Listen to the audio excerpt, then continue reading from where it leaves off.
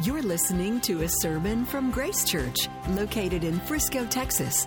Get to know Grace Church better by visiting our website at www.gracechurchfrisco.org. Today's speaker is Pastor Craig Cabanis. This summer, I read an article in Esquire.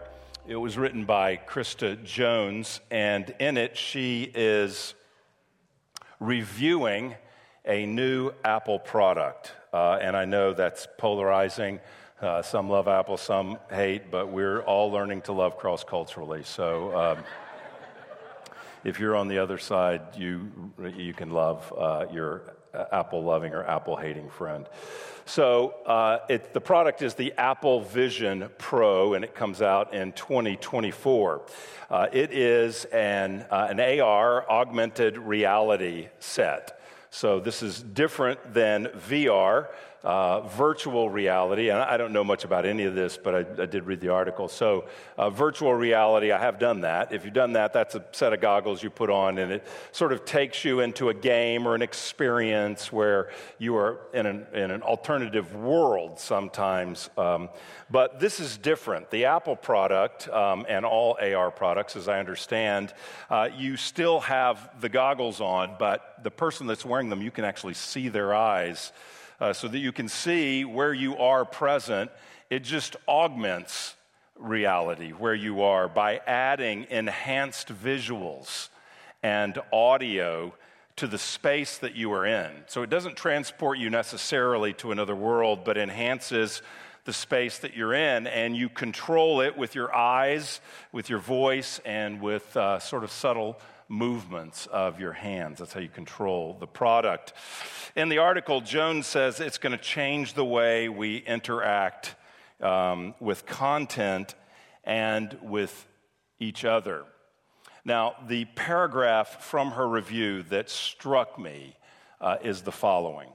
She said, "As for the experiences, because you can tune in and out of seeing your surroundings, your space, and other people, you still feel there. Sure, you can watch movies on screens that appear to be as large as a jumbotron, and you can make FaceTime calls where the other person appears to be in the same room with you. But what I found most interesting, and maybe even shocking, was the sense of wonder and awe that it made me feel. What I found most interesting, and maybe even shocking, was the sense of wonder and awe that it made me feel." Now, that language is telling. And she's not saying that I experienced wonder and awe by being transported into another experience. She's saying I felt wonder and awe, not in a virtual world, but in this one. The reason that stood out to me is because we are all created with a desire for wonder and awe. We are all created with the capacity and the capability of experiencing wonder and awe. We crave that for our lives. Innately, we all desire to be amazed, to wonder, to see and experience awesome things. We are hardwired for wonder and awe. Now, the Apple Vision Pro may be an amazing product. It certainly should be for $3,500 is what it will cost. I have no idea whether it's a great product or not. But I do know this. There is a truer and a deeper and a more authentic wonder and awe that God has created us to experience. And this wonder and awe only comes when we get a glimpse of God Himself. It only comes when we see Jesus Christ in His glory. This wonder and awe only comes when the Holy Spirit, God Himself, opens our eyes and shows us this kind of God-driven, God-centered wonder and awe.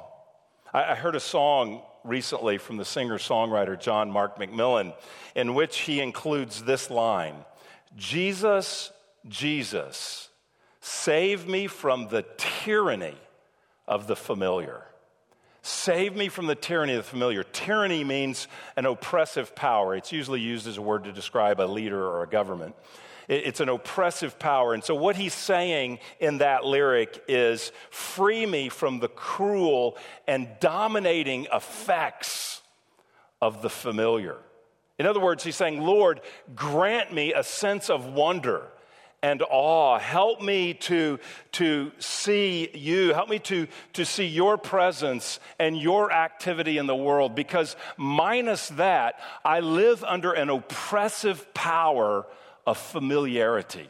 Because we are created not just for the familiar, we are created for the one who is very unfamiliar to us by nature, the Lord Jesus Christ. We are created, as John Mark McMillan is praying there, to live with a wonder and amazement at God's presence and God's activity in the world. And friends, we must settle for nothing less than that.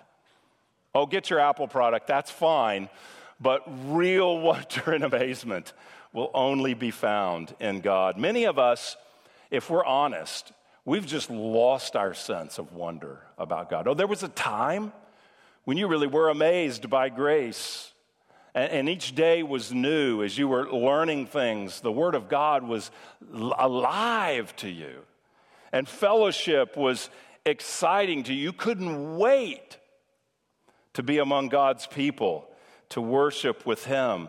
The adventure, the wonder of sharing your faith with another person was nerve-wracking, to be sure, but yet made you feel alive. And yet now those days seem far behind. We've lost a vision for the glory of God, but also for the glorious mission that we are all called to. I'm preaching to myself here today. I hope you get something out of it, but I am preaching to myself on this point. It's so easy to just settle for our familiar patterns and to be unaware that God is at work all around us every day.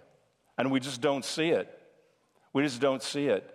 We're sort of numb and live unaware. And that's why we need the book of Acts. That's why we're studying the book of Acts, because in Acts we get a fresh vision of the exalted Christ and his work in the world, among his people, to the world. We get a fresh vision that he is actively present. Jesus is actively present among his people. He is reaching the world. He is building his church. And in the book of Acts, we see that God gives a supernatural power to his people because he's called them to a supernatural mission.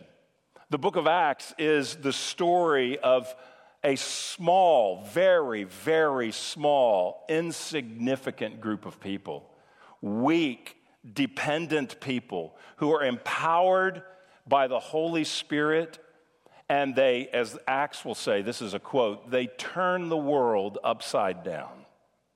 It's an amazing adventure to see what God does through this people. And as we're going to see here in a moment, it's historical for sure, but it's much more than that. It's not just a book to be read and say, wasn't that nice? But it's a book to be read to lift our eyes to Jesus and say, in our day, in my life, in my family, in my church, in my city, in our world, oh Lord, would you do it again? Would you empower your people with a supernatural power that we, by grace, might turn the world upside down with your love? With your love. So today we're going to read the first section, Acts 1 through 11. When you came in, hopefully you received one of these copies of the sort of journal Bible that you could take notes on, just the book of Acts. Man, we've given these out with different books that we've done, but this is by far the thickest. So this is a significant one because Acts is a long book. But anyway, you can track along in here and take some notes. And if you didn't get one, you're welcome to get up. They're out in the lobby and get one now or get one on the way out.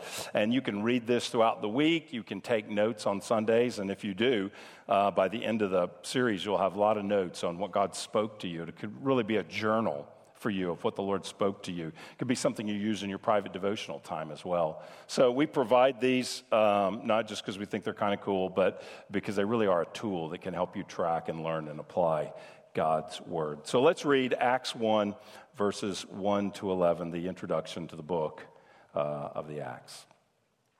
In the first book, O Theophilus, I have dealt with all that Jesus began to do and teach, until the day when he was taken up, after he had given commands through the Holy Spirit to the apostles whom he had chosen.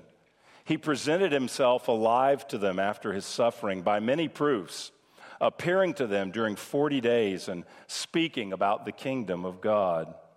And while staying with them, he ordered them not to depart from Jerusalem, but to wait for the promise of the Father, which he said, "You heard from me. For John baptized with water, but you will be baptized with the Holy Spirit not many days from now." So when they had come together, they asked him, "Lord, will you at this time restore the kingdom to Israel?" And he said to them, "It's not for you to know times or seasons that the Father has fixed by his own authority, but you will receive power when the Holy Spirit has come upon you. And you will be my witnesses in Jerusalem and in all Judea and Samaria and to the end of the earth." And when he had said these things, as they were looking on, he was lifted up, and a cloud took him out of their sight. And while they were gazing into the heaven as he went, behold, two men stood by them in white robes, and said, "Men of Galilee, why do you stand looking into heaven? This Jesus whom was taken up from you into heaven will come in the same way as you saw him go into heaven." That is God's holy word. I want to look at three themes in this passage. So I'm not going to talk about every phrase of every verse, but I want to point out three themes that emerge in the passage we just read, which are themes that set a trajectory for the book. They're themes that don't just appear in chapter 1, but they're themes like a good introduction that will be followed through the entire book. We'll see, there's more than three themes here, I'm sure, but I'm just going to talk about three of them today, because I think they will set us up for understanding and anticipating what God has for us in the book. So this is going to be a very simple sermon.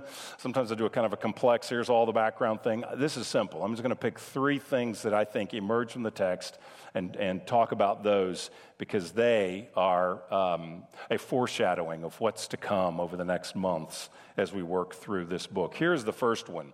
Jesus is actively present. That's the first idea we get from the very beginning. In other words, Jesus is still at work right here, right now. And I want to contend that we easily forget that. We easily forget that. When we read the Gospels, for instance, Matthew, Mark, Luke, and John, we are rightly amazed by all that Jesus teaches and all of his miracles and the way he reaches out in love to outsiders and marginalized people. We are amazed by all that, and appropriately so. And then what we tend to do is sort of look for a principle, draw a principle out of that, some kind of principle that could help us with our lives, and we just sort of walk away. I mean, we say, look, that's amazing what Jesus did, but Jesus is not physically here. I can't see him. He's not physically here with me now. So the best thing for me to do is probably just get an idea, a truth, something that I can sort of apply to my life. But the way the author of Acts, who's Luke, the way Luke opens this book is he describes the Gospels as the beginning of what Jesus began to do and teach. Look at verse 1. In the first book, O Theophilus, I have dealt with all that Jesus began to do and to teach. So he doesn't say that the Gospels are the ending of what Jesus began to teach, or the ending of what he taught and did, but they're the beginning of what he taught and did. The Gospel of Luke wrote Luke and Acts. It's a 2-volume work, and in the first work, in both books, Luke addresses a man named Theophilus. The name means lover of God, so some people think it's generic, but I think it's best to understand he's writing for a person, to a person. Could be a person who could be a patron who actually funded the work. We don't know. But someone who had an interest in the story of Jesus and the story of the early church. He very well could have been a high-ranking official, because here he's just called Theophilus, but in Luke, in the introduction, he's called Most Excellent Theophilus. So could be someone of power and rank in society. And at the beginning of this book, we see that Luke refers to his previous book. In the first book, he calls it verse 1. That was the Gospel of Luke. In the first book, I told, all that Jesus began to do and teach, and then he was taken up. So Luke ends with the ascension of Jesus, his being taken up into heaven. Acts begins, we just read it, Acts begins with Jesus being taken up as well. So here's how the two volumes work. Luke is the story of all that Jesus began to do and teach, and then he is ascended. Acts begins with the ascension and shows us all that Jesus continued to do and teach. The Gospel of Luke is all that he did and taught in person, in the flesh, fully God, fully man, the person Jesus, how he taught and worked among people physically. And Acts shows how Jesus teaches and works from an exalted position, ruling in heaven, but still the ministry of Jesus. Jesus is actively present, and that theme is on every page of the book of Acts.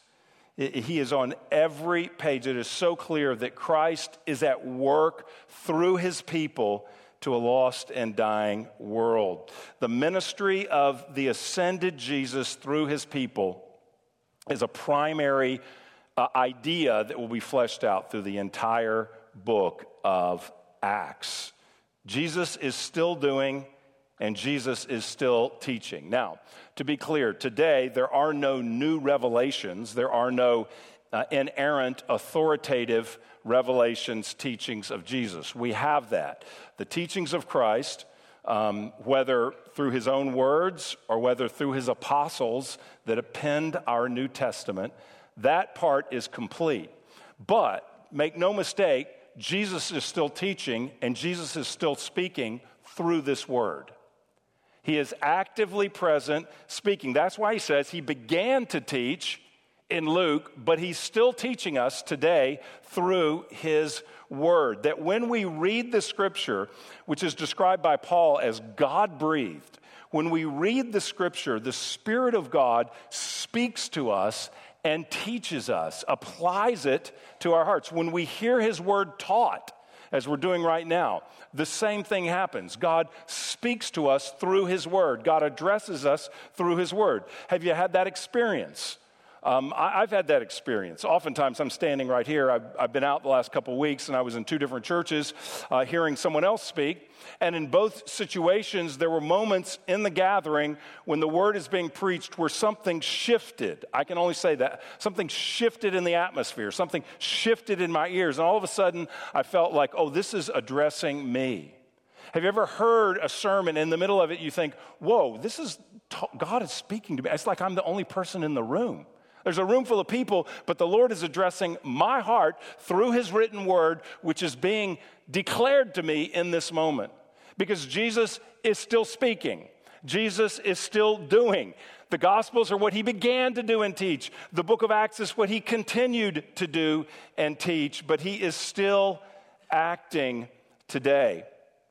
When we read the scripture, we hear that. What's so interesting about the book of Acts is it's going to record all that he did through the apostles in the early church, but the book ends, it concludes in an open-ended fashion.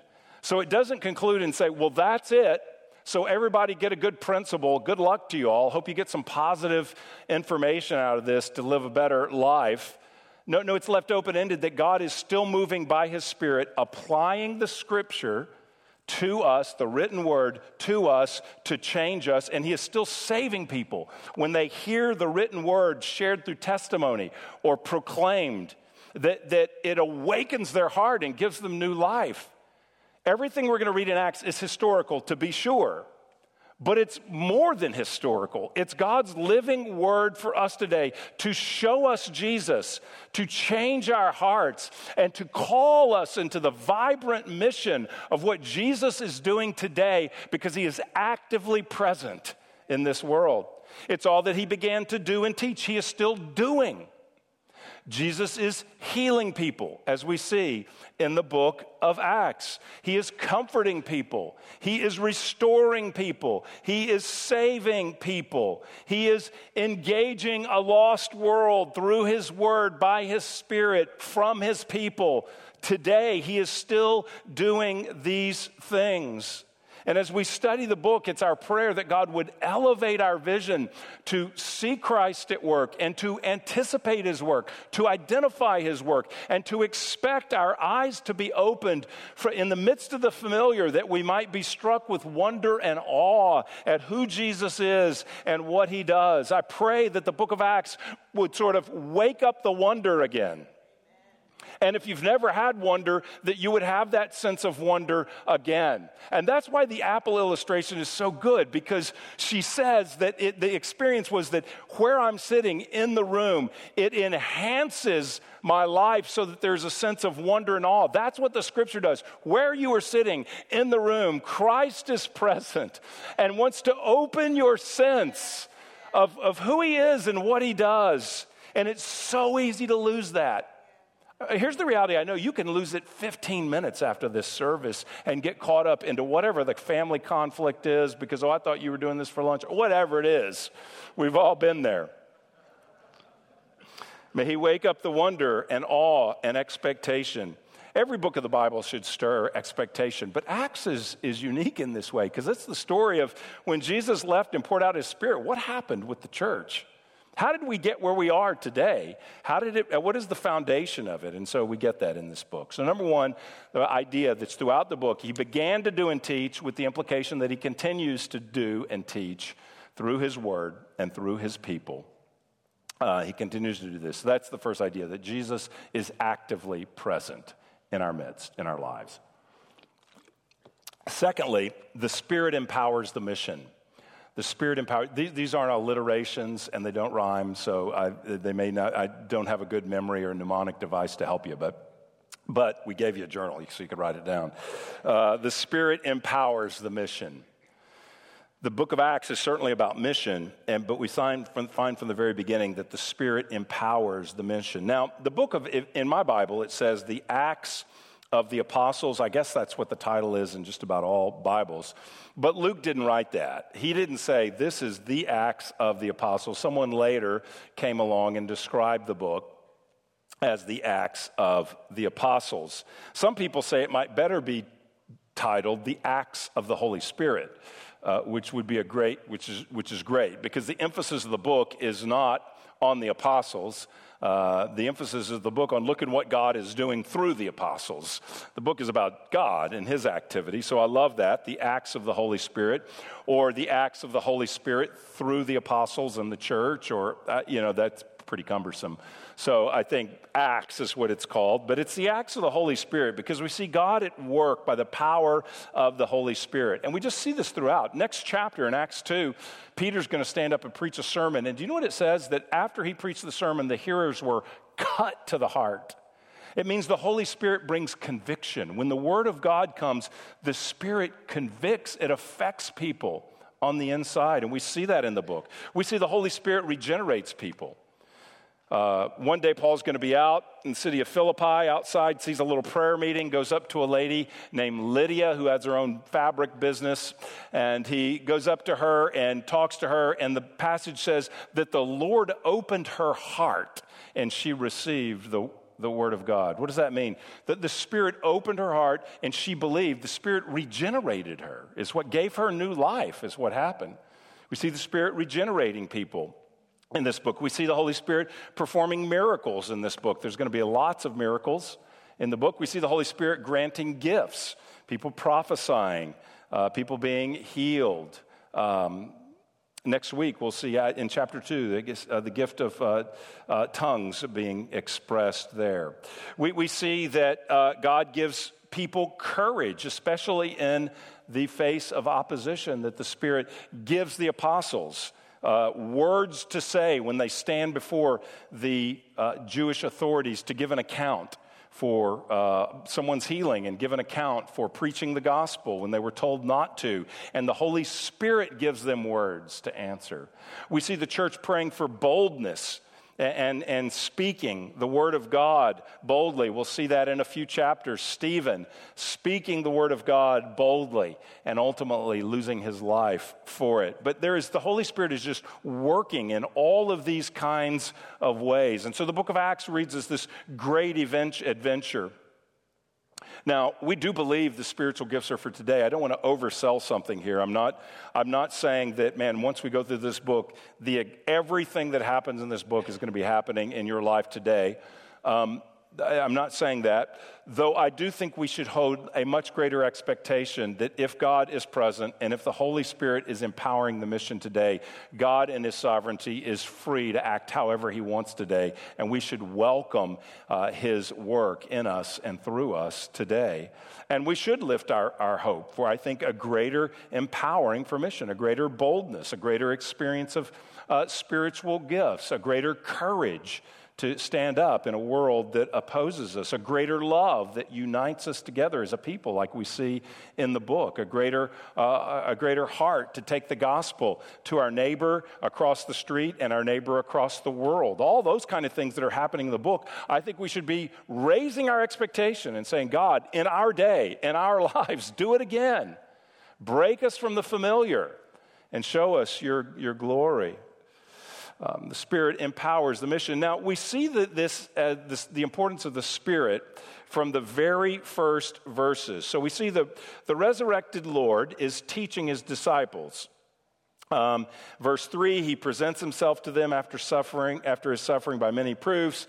He appears to them during 40 days and speaks to them about the kingdom of God. So that's amazing, right? Sitting down with the resurrected Lord, and he's teaching you stuff, and pretty much no one's dozing off in that lecture. I assure you, the resurrected Jesus is talking to you about the kingdom of God.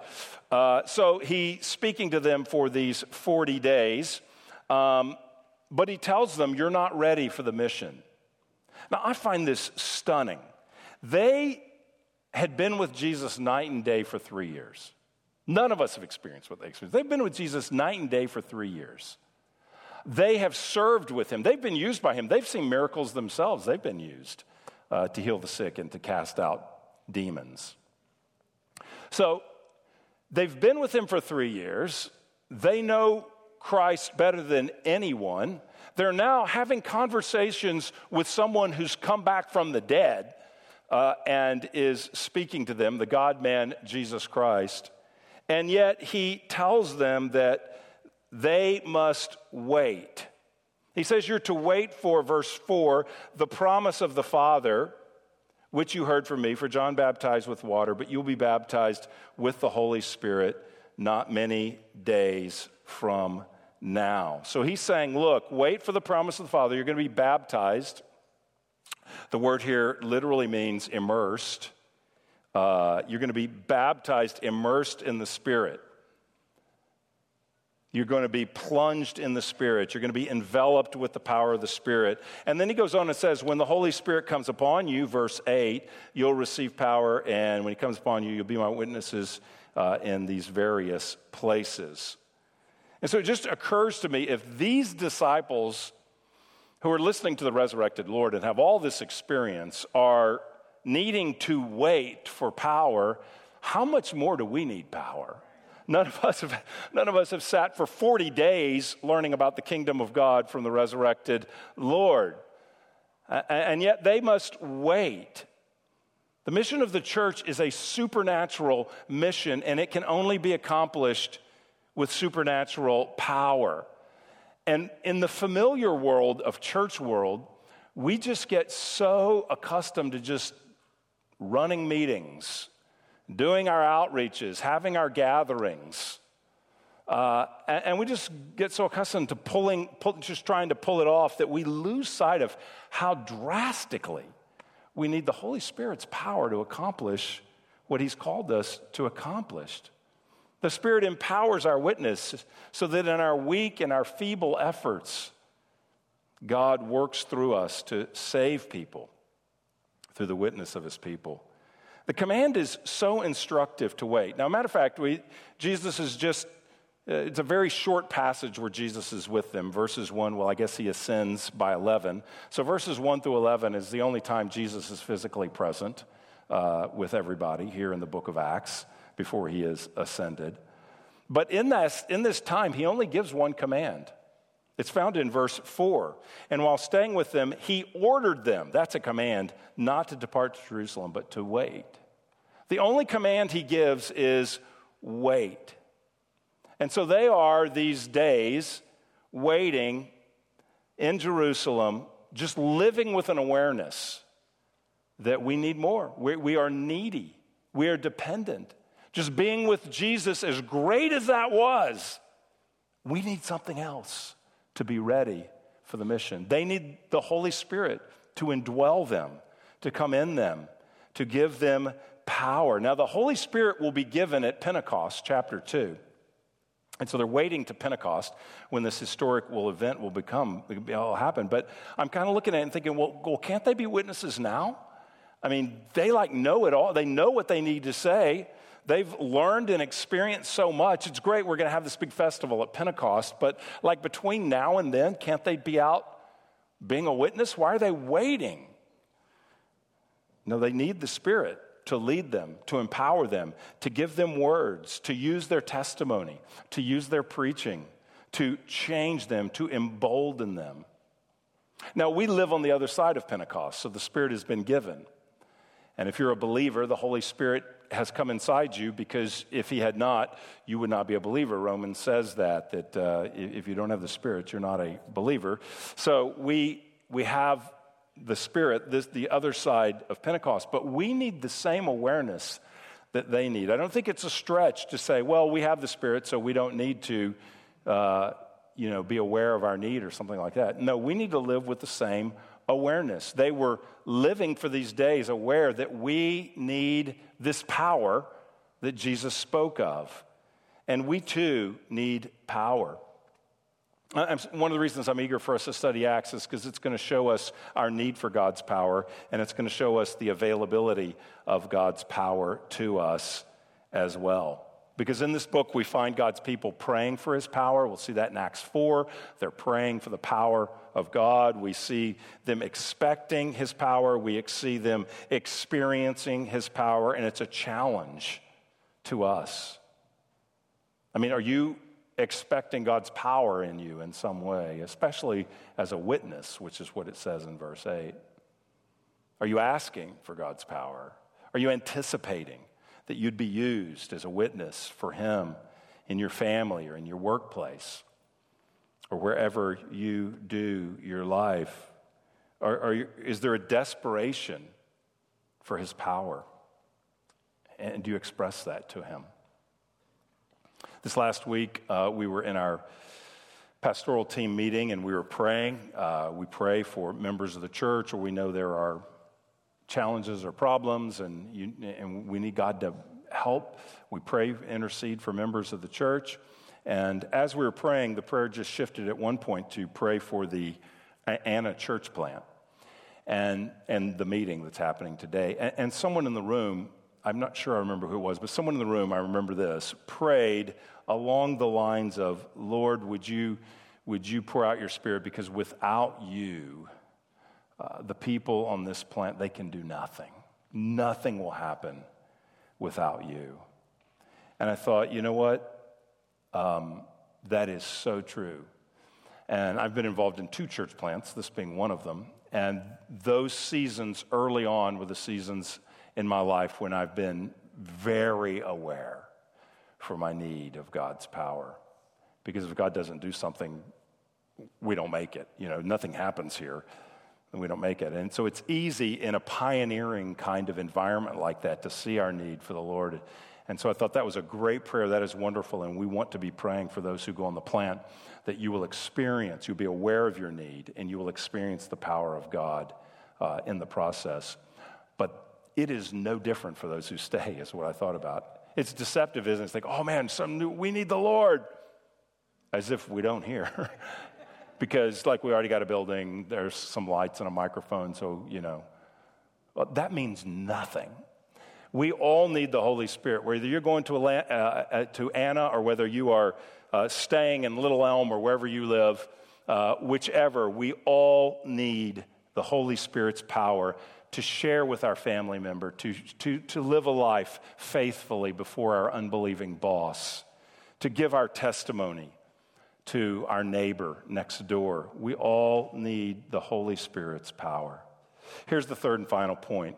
Mission means movement. So Jesus is actively present. The Spirit empowers mission, and mission means movement. Now that's literally true. The word mission comes from a Latin word, missio, which means to send. So the word mission, which is not in the text, I understand, but it's a theme of the book that comes up. It means to send, and they certainly were sent. So it means to send, and he says, you will be my witnesses in Jerusalem and all Judea and Samaria and to the end of the earth. And so here's something I want us to see that we're going to see in the book, that there are two kinds of gospel movement coming from verse 8. The first is a movement towards people who are different, a movement towards different kinds of people. So it says that Jesus has been teaching them about the kingdom of God. And in verse 6, they say, hey, Lord, are you going to restore the kingdom of Israel? And he says, well, it's not time, verse 7, for you to know the times or seasons that the Father has fixed, but you will receive power, and you'll be witnesses in Jerusalem, all Judea, Samaria, and the end of the earth. So what they're saying is, they're saying this, you're saying the Spirit's coming. So all the Old Testament, there's been this anticipation of what that means. And so now does that mean you're going to throw off Roman rule? Are you going to take the Romans who are oppressing us and empower us to overthrow them and restore the kingdom of Israel so that Israel is back to its glory days, not overseen by this overlord, the Caesar, but we are independent and living for you freely again as Israel. Are you going to restore our kingdom? And he says, well, we're not going to tell you about all that, but here's what I am going to tell you. There's something much bigger than that's going to happen. The gospel is going to go to all kinds of people. It's breaking out of the barriers of right here. So it's going to start in Jerusalem. You're going to tell the good news to people who are around you. And then you're going to be empowered to go a little bit broader to Judea. And then you're going to go, surprise, to Samaria. That they don't like the Samaritans. The Samaritans don't like them. As a matter of fact, a typical Jew, if you had to travel somewhere and Samaria was on the route, you walked around. You didn't walk through. They were half Jews. They were despised by the Jews. And so he says, here's what's going to happen when the Holy Spirit comes on you. He's going to move you towards those people you don't like. He's going to move you towards people that you're at odds with. He's going to move you towards people that are different than you. And you're going to tell them the good news because the Samaritans need Jesus. And then after that, it's not only that, but you're going to go to the end of the earth. That means you're going to go to, broadly speaking, the Gentiles. You're going to go to people that you won't even have a meal with, that you wouldn't even invite into your home to have dinner. Those are the people that you are going to go love, and you're going to take the good news, and I'm going to save them and build churches together where you're going to be in fellowship with them on equal ground. This is so unthinkable for us. Caleb did a great job last week explaining the barrier, even in the temple, between Gentile and Jew. Even a God-fearing Jew that was a Gentile that was leaning in, there was this barrier. And Jesus tears down that barrier. And so he says, you're going to be my witnesses to people who are so different than you that you are not in relationship right now. When the Holy Spirit comes, you are going to be involved in cross-cultural evangelism. You're going to cross cultural lines. You're going to start in Jerusalem. That's very familiar. That's not a cultural line.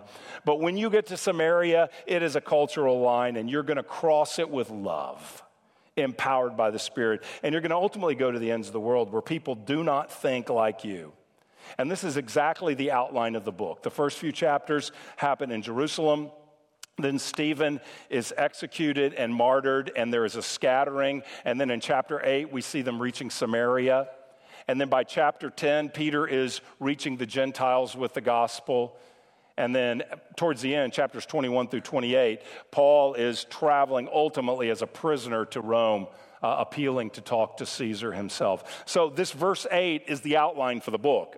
It actually happens because there's two kinds of movement here. One towards different kinds of people, but the second one is to different kinds of places.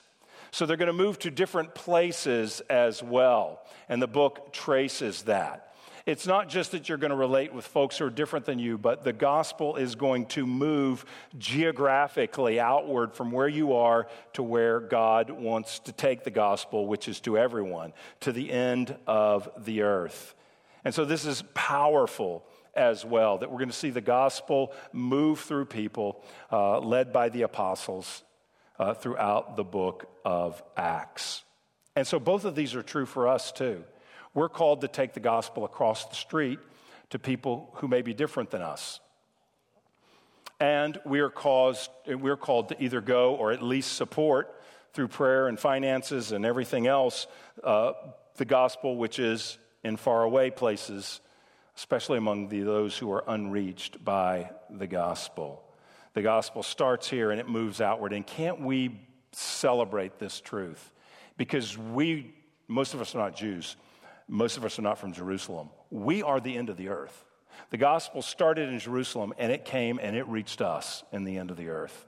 And now we start from where we are and we look outward and say, may you take us to other ends of the earth with the gospel as well.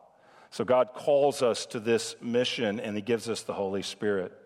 So we're called to do our part to reach those who don't know Jesus, who are in Frisco.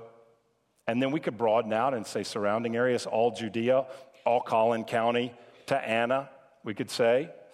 And then ultimately to our country, our broader city, our country, and to our world, to places like the Kwakum people in Cameroon, where we'll be taking a mission trip to support missionaries in Cameroon in the spring. So it's across the street or across the globe. We're starting by praying for nations each Sunday as we gather, and hopefully you are in the prayer guide during your prayer times as well. I think that in this book, as we study it, we're going to see God has something massive for his people, massive for us as a church in the coming months, as we see these themes lived out in the book, that Jesus is actively present, that the Spirit empowers the mission, and the mission means movement to different people and different places. And so our prayer is that God would disrupt our familiar, that he would shake up our usual, and in the place where we are, we would experience supernatural power for his supernatural mission, that God may use us as a small church to do our part in turning the world upside down with the love of Jesus Christ. Thank you for listening to this sermon from Grace Church. To receive future messages, subscribe to the podcast on iTunes or listen online by visiting our website at gracechurchfrisco.org.